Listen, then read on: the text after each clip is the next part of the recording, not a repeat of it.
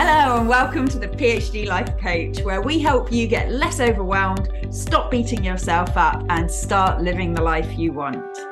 I'm your host, Dr. Vicky Burns, ex-professor and certified life coach. Whether you're a brand new PhD student or an experienced academic, I'm here to show you that thriving in academia can be a whole lot easier than it feels right now. Let's go. Hello and welcome to episode 41 of the PhD Life Coach. If you are listening to this on the Monday that it comes out, it is my wedding day. I am 1 week out from that. I'm recording this a week in advance. Those of you watching on YouTube can see all the various bits of stationery fun and wet weather, white umbrellas and all sorts of stuff that I'm surrounded by. I can't quite believe the wedding has come round. It felt like it was ages in advance, and all of a sudden it's next week and it's all really exciting. I've also mentioned in previous episodes that I've decided that I'm taking some time off over the summer. We have our wedding and then later our honeymoon and family holidays and things like that. And I've decided that one of the joys of working for yourself is that I'm going to be a good boss to myself and give myself time to rest and recuperate and spend time with my soon-to-be husband, who's a teacher and gets the summers off. And so this will be the last podcast of this season. I will start back up again at the beginning of September. And today's episode, in honor of all of that, is going to reflect on the 7 things that I have learned since starting this podcast back in October 2022. At that stage, I had newly quit my job as a professor at the University of Birmingham, was at the really baby stages of starting my business. And I decided that a podcast would be a really useful way to share my thoughts with people, give me a sort of focus, to build some resources for free that anyone in the world can use and that might get me some clients. Who knows? And so I decided it would go out. I decided it would go out weekly. And I was really nervous about that because I am somebody who has always told myself that I struggle to be consistent. And I was worried that it'd be one of those things where I did a few weeks and then ran out of enthusiasm and got distracted by something else. And here we are, episode 41. There has been an episode every single week.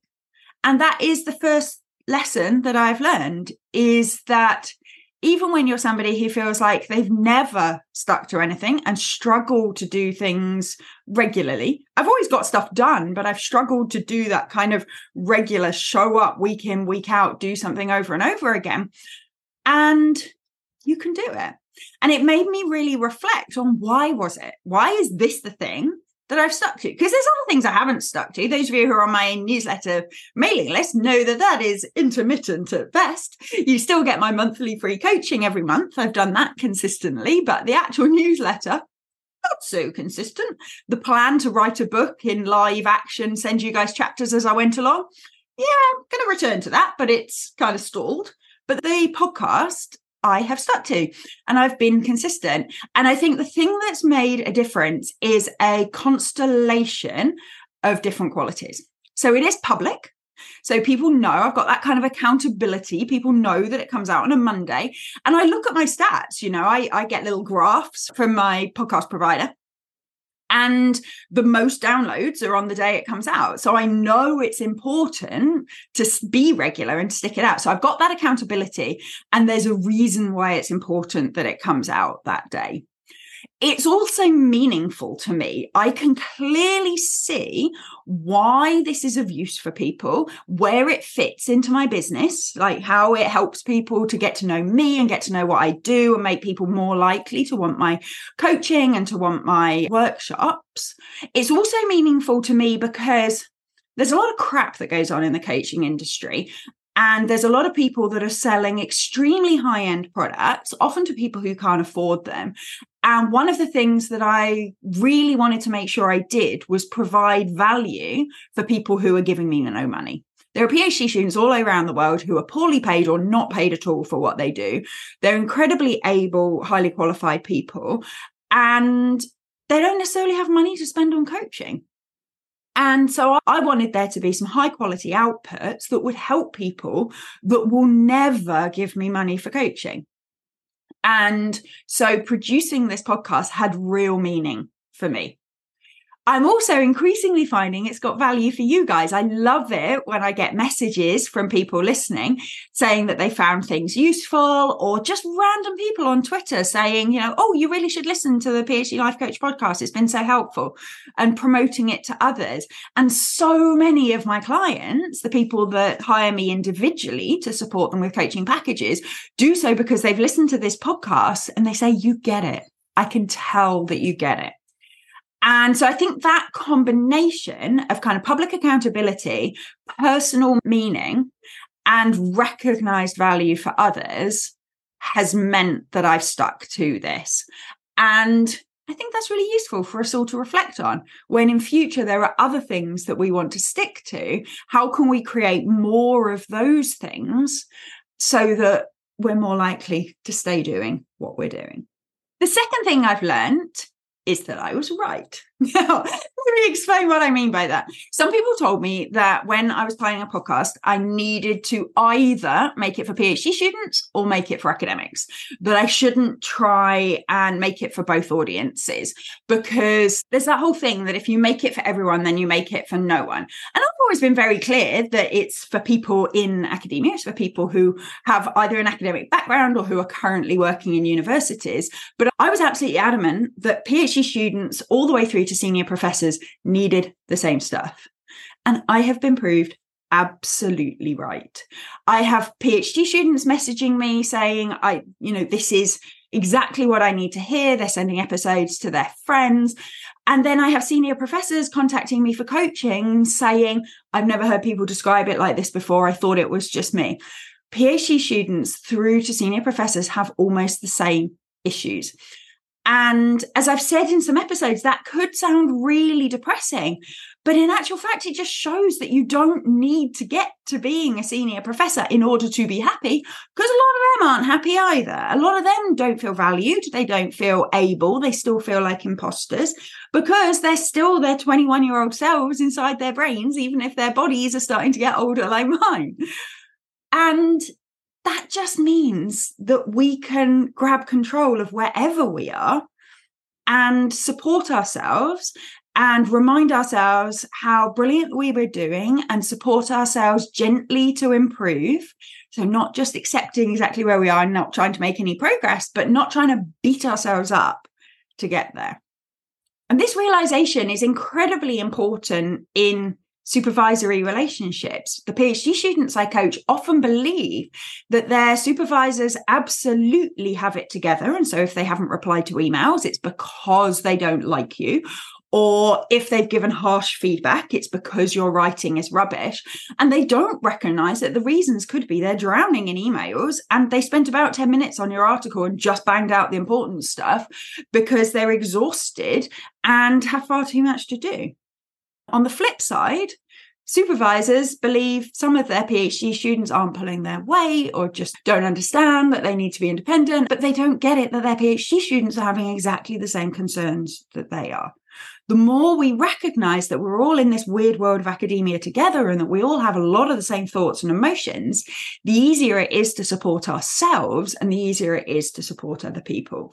And that's why next year I'm going to be developing some more supervisor-focused courses and some senior management-focused coaching for people that have line management responsibilities over others. So heads of school, heads of college, that sort of level. So if you're interested in that, do drop me a message.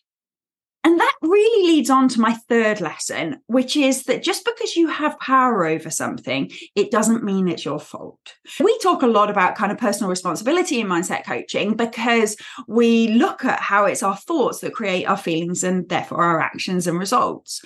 And a lot of people interpret that as meaning that it's our fault that things feel difficult. If we're burnt out, it's our fault. If we're stressed, it's our fault. And those are just not the same thing. I knew this coming into doing the podcast from all my coach training and from my time in academia, But the more I've done it, the more important it has become to me to separate the structural from the personal, that this isn't just about developing yourself to be more resilient and to be able to thrive in challenging environments. This is about challenging some of the structures themselves, being able to use mindset coaching to decide when you're just not going to do something, or when you are not going to make it mean anything about you and your abilities. That if there's too much to do, there probably is. And that's okay. That's not a failing of you. That's not something that you should exhaust yourself over. We can start to challenge these structures, and we can start to not make it worse for ourselves. And so there's going to be a lot more of that stuff, thinking about structural influences over things like imposter syndrome and why they impact certain sectors of society more than others, more about structural inequalities and those sorts of things in my podcasts next year. The fourth one, and this was really important for me to learn, and I think it will be important for a lot of you too, is that something doesn't have to be perfect to have value. I'm thankfully somebody who quite likes talking and who doesn't worry too much about my ability to chat, but I do worry about whether things are good enough and whether they're useful. But I rapidly realized that I could spend way too much time making this podcast. You know, it's important. It's a key part of my strategy. It has intrinsic value in itself, but I don't want to spend 2 days a week on my podcast. I have too many people to coach and too much other stuff to do. And so I decided from the beginning that good enough was going to have to be good enough. I come up with my title, I plan out some bullet points, and then I talk. And if I mess it up, I stop and I pause for a minute and then I say it again. And then after I've recorded it, I edit it using Descript, which I highly recommend if any of you make podcasts. And that's what gets posted. I've had a lovely friend of mine try to be really helpful and offer to help me improve the sound quality and things. And that is something I'll do in the future, I'm sure. I have a pretty good mic, but I record through Zoom, so it's not perfect. I know that. But I decided the key thing was that I produced a podcast every week, and that it's audible enough and it's clear enough and it's high enough quality to be useful for people. And that's good enough. Is it perfect? No. Do I want to improve things in the future? Yes. Will I continue keeping it slightly ad hoc, slightly chatty, just me not making it up as I go along as such, but talking off the cuff? Yeah. Because I also think that sometimes not perfect is nicer to listen to. I can't cope with those podcasts where it's read out from a script because my brain switches off. It's just, I get bored. And I think for all of you, you know, I do workshops on how to write when you're struggling. And one of the biggest things that hold people back is the belief that it's not worth doing if you don't do it perfectly. And this podcast experience has really emphasized to me how much that's not true. Good enough is really good enough as long as it means it's out there. The fifth lesson I've learned is the importance of being excited about where you are. So when I started this podcast, I got excited by literally every download. So I use Buzzsprout to host my podcast, and you can see your statistics and you can see them pop up. And every time one got downloaded, I was super excited. And then the first time I had 100 downloads in a month, I was like, this is amazing. I'm so excited. Now I get more than 300 downloads a week. I'm consistently in 1,600-ish downloads a month. And I'm excited about that too.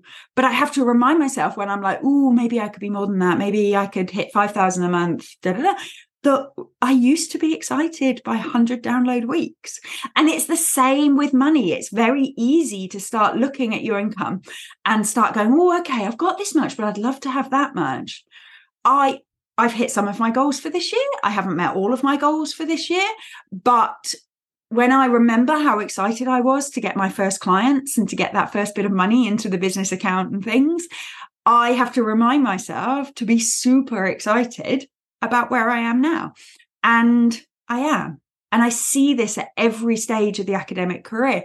PhD students within a month of starting who are terrified of writing up, when 2 months ago, you were partying because you got offered a PhD position. This was your dream. Same with members of staff, same with people who've just been promoted. Where we are now is usually past us's dream some way. And we have to be excited by that, because if we're constantly striving that we won't be happy till we get to the next bit, it's no fun along the way. So that is a real resolution for me next year, is that as my business grows, and it is, that I really appreciate every step along the way rather than waiting till I hit my next big goals. Lesson 6 is it's really hard to listen to my own advice. I do some good stuff on this podcast. I teach some really useful coaching strategies. And there are times when my clients go, oh, yeah, since I've listened to your podcast, I've been doing this, this, and this every week, and it's really helping. And I'm like, I should do this. Because there's a lot of what I talk about that I implement, but not all of it.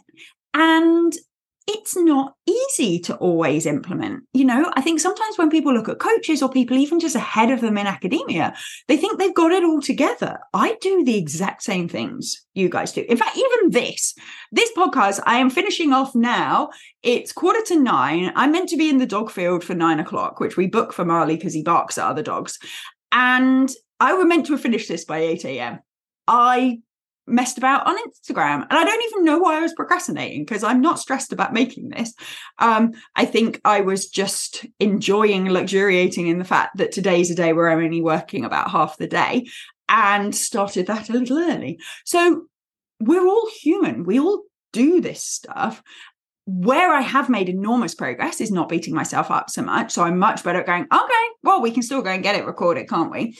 And getting it done, rather than saying I've sacked off the day. And through the course of doing this podcast, now I look back, I can absolutely see incremental change in how I support myself and how I look after myself through all of this. I will be revisiting the podcast we did back in December, I think it was, with Professor Jen Cumming, where we looked at strength-based review of the year. We did that for the calendar year because so many people set New Year's resolutions, but I'd really recommend those of you who are coming to the end of an academic year now, that you look back at that episode, pull out the questions that she asks, and run through a strength-based review of the year yourself. Being able to see that even when at the time it feels like you're not necessarily making tons of progress, seeing that incremental change is really, really important and really motivating to keep yourself moving forward. So that's lesson 6. My final lesson is one that I knew, I think, at the beginning of the year, but that has been driven home to me so much this year. And that is the value of knowing that it's not just you. So much of the pain in academia comes from thinking about the fact that because you find this difficult, it means you don't deserve to be here. Because you sometimes get behind, it means you're not good enough to be on top of your job. Because you sometimes procrastinate, it means you're lazy and unmotivated. And those things are just not true. The value of having a podcast where somebody is saying to you things that you didn't realize other people thought as well has just really been made clear to me so many times in messages from you guys. And I see it in my coaching membership program as well. So in the membership, where I see students twice a week, every week, is commissioned by the University of Birmingham. It's open to other universities if you want to get in touch. And those students, the thing they emphasize more than anything is how much better they feel knowing that it's not just them. Knowing that other people find it hard, that it's normal to find it hard, and that they can get through it too. One of the students recently commented that not only did it make her feel better that other people struggled too, she saw those people who had struggled get through their PhDs. And that made her realize that she could get there too. That it was okay that she was struggling, because everybody who's ever got a PhD had periods where they were struggling, and that's okay. I recently saw on Twitter a tweet by Matthew Cobb, who I think was writing a biography of Francis Crick. Anyway, he's been delving into Francis Crick, the scientist's lab notes, and he posted an extract where he talked about crystals that had dried out, errors that he'd made, misunderstandings that he'd done, deciding to risk it, and all this sort of stuff. And it just showed we're all in this together. And by creating environments, communities where it's okay to share how we feel, whether that's on a podcast or in a workshop or in a membership. We can support each other and empathize with our struggles and share ways to make it less painful. And that is what I'm going to continue to do next year. I'm super excited. I have a new program of workshops that I will tell you all about. I have openings for individual clients. I am recruiting new universities to my membership program. There's going to be so much happening next year. I hope you all have a wonderful summer. I hope you've planned your summers. Go back and look at my 2 episodes about planning your summers if you haven't. And I hope you've planned for some rest and some fun and some productivity and all of that good stuff. I certainly have. And next time I see you, I will be a married lady. How exciting. Thank you so much for listening all year. Have a wonderful summer, and I will see you next year. Thank you for listening to the PhD Life Coach podcast. If you like this episode, please tell your friends, your colleagues, and your universities. I'd appreciate it if you took the time to leave a review, give me stars, stickers, and all that general approval as well. If you'd like to find out more about working with me, either for yourself or for people at your university, please check out my website at thephdlifecoach.com. You can also sign up to hear more about my free group coaching sessions for PhD students and academics. See you next time.